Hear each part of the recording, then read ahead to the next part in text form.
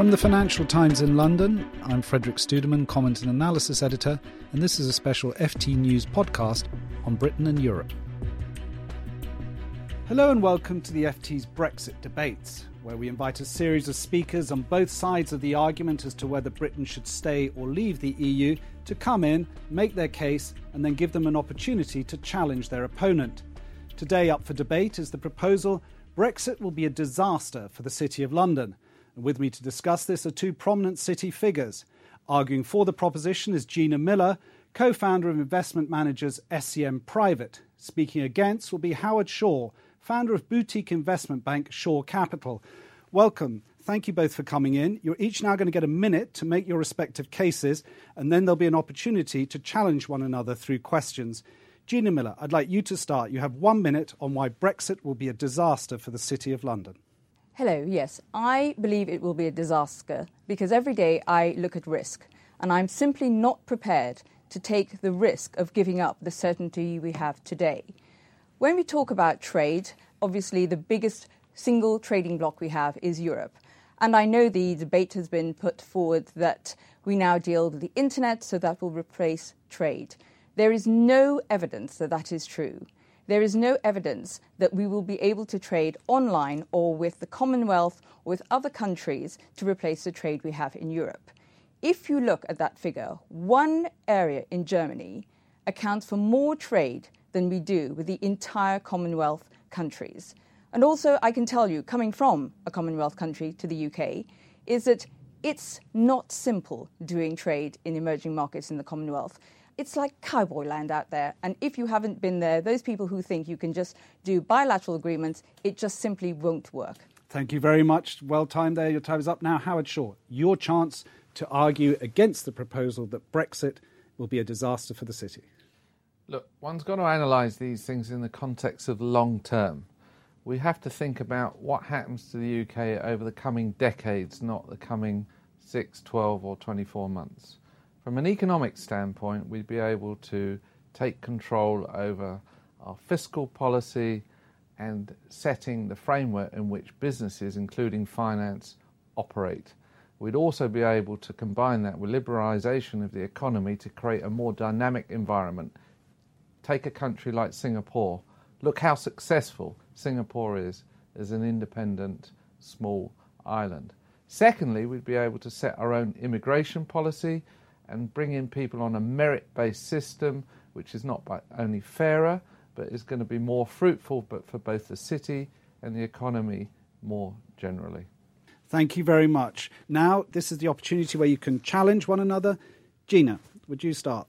I would put to you, Howard, that I would be very unhappy if the UK became a small country like Singapore. Yeah. But the second thing I want to challenge you on, or the thing I want to challenge you on, is immigration. Mm-hmm. Because this whole idea that we would be suffering if we had more people in the UK, where is that evidence? Because we've had this scaremongering with Bosnia and Romania. Where is the evidence? Well, look, everybody would accept that public services are stretched, that hospitals are stretched, that schools are overcrowded, that there's a shortage of housing. And secondly, why wouldn't we want to choose the people who are best able to add value to the economy? Why would you specifically say anyone from Europe can come in and people from elsewhere can't come in? Specifically, if I could just jump in for the city, if you develop what Gina was asking you in terms of how this relates for the city, not just the country as a whole. Let's be frank, one of the great benefits that the UK had as a result of 9/11 and the changes that happened in the US immigration system was that a lot of highly talented people from all around the world, extremely well educated, came to London rather than America. And we in the city particularly benefited from that for a decade. Now it's difficult to take talent in from the outside of Europe who want to come and live and work here because immigration policy is set by reference to EU laws. But we have just going to jump in because time is moving on. Yes. This is going to give Howard his chance to ask you a question, but sticking please to Brexit and the city, not the general what it means for the whole UK. Well, I'm going to ask you two questions that are aligned. Do you think the direction of travel of the European Union and the Eurozone and the European economy, taking a view over the next 10 or 20 years, is a good one relative to the rest of the world? I.e., do you think that our growth will be as fast as the rest of the world? And secondly, if you believe it won't be as fast, do you not think it's a risk to stay in? Because you said it's a risk to leave, but everything in life is a risk, and you've got to weigh up risk-reward and judge what's going to be better. So do you not think it's a risk also to stay in? No, I don't think it's a risk to stay in. I think because it's a better unknown than the one we would face otherwise, in that I think when you look at the risk to the economy, we have got a fragile economy, but being out, we would have to negotiate 34 individual bilateral agreements. We would have to make sure the regulation in every area of life in the UK was equivalent to EU regulation for us to be out.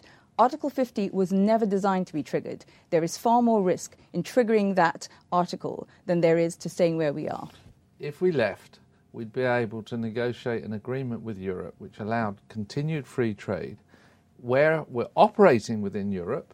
If we wanted to be in the free trade zone, we'd have to operate within the framework and rules of Europe. But outside of Europe, we wouldn't suffer European regulation. We'd be able to liberalise our economy and set our framework and rules to suit us. So, for instance, specifically for the city, if you take venture capital, why would the European Union dictate to us tax incentives that the government want to provide to encourage money flowing into venture capital? Just want to get Gina to come in on that quickly. But the Open Europe report from 2012 showed that the 100 most expensive EU regulation, actually cumulative cost was 27 billion. But the benefit, the cumulative benefit, was just over 57 billion. So it isn't a cost, it's actually a benefit. A report like that's utter bullshit. I'm afraid we're out of time. I know we could go on. It's a really interesting discussion, but we're going to have to call time now. Thank you both very much, Gina Miller, Howard Shaw. You can read more and see more on our Brexit series at ft.com/EU-referendum. Goodbye.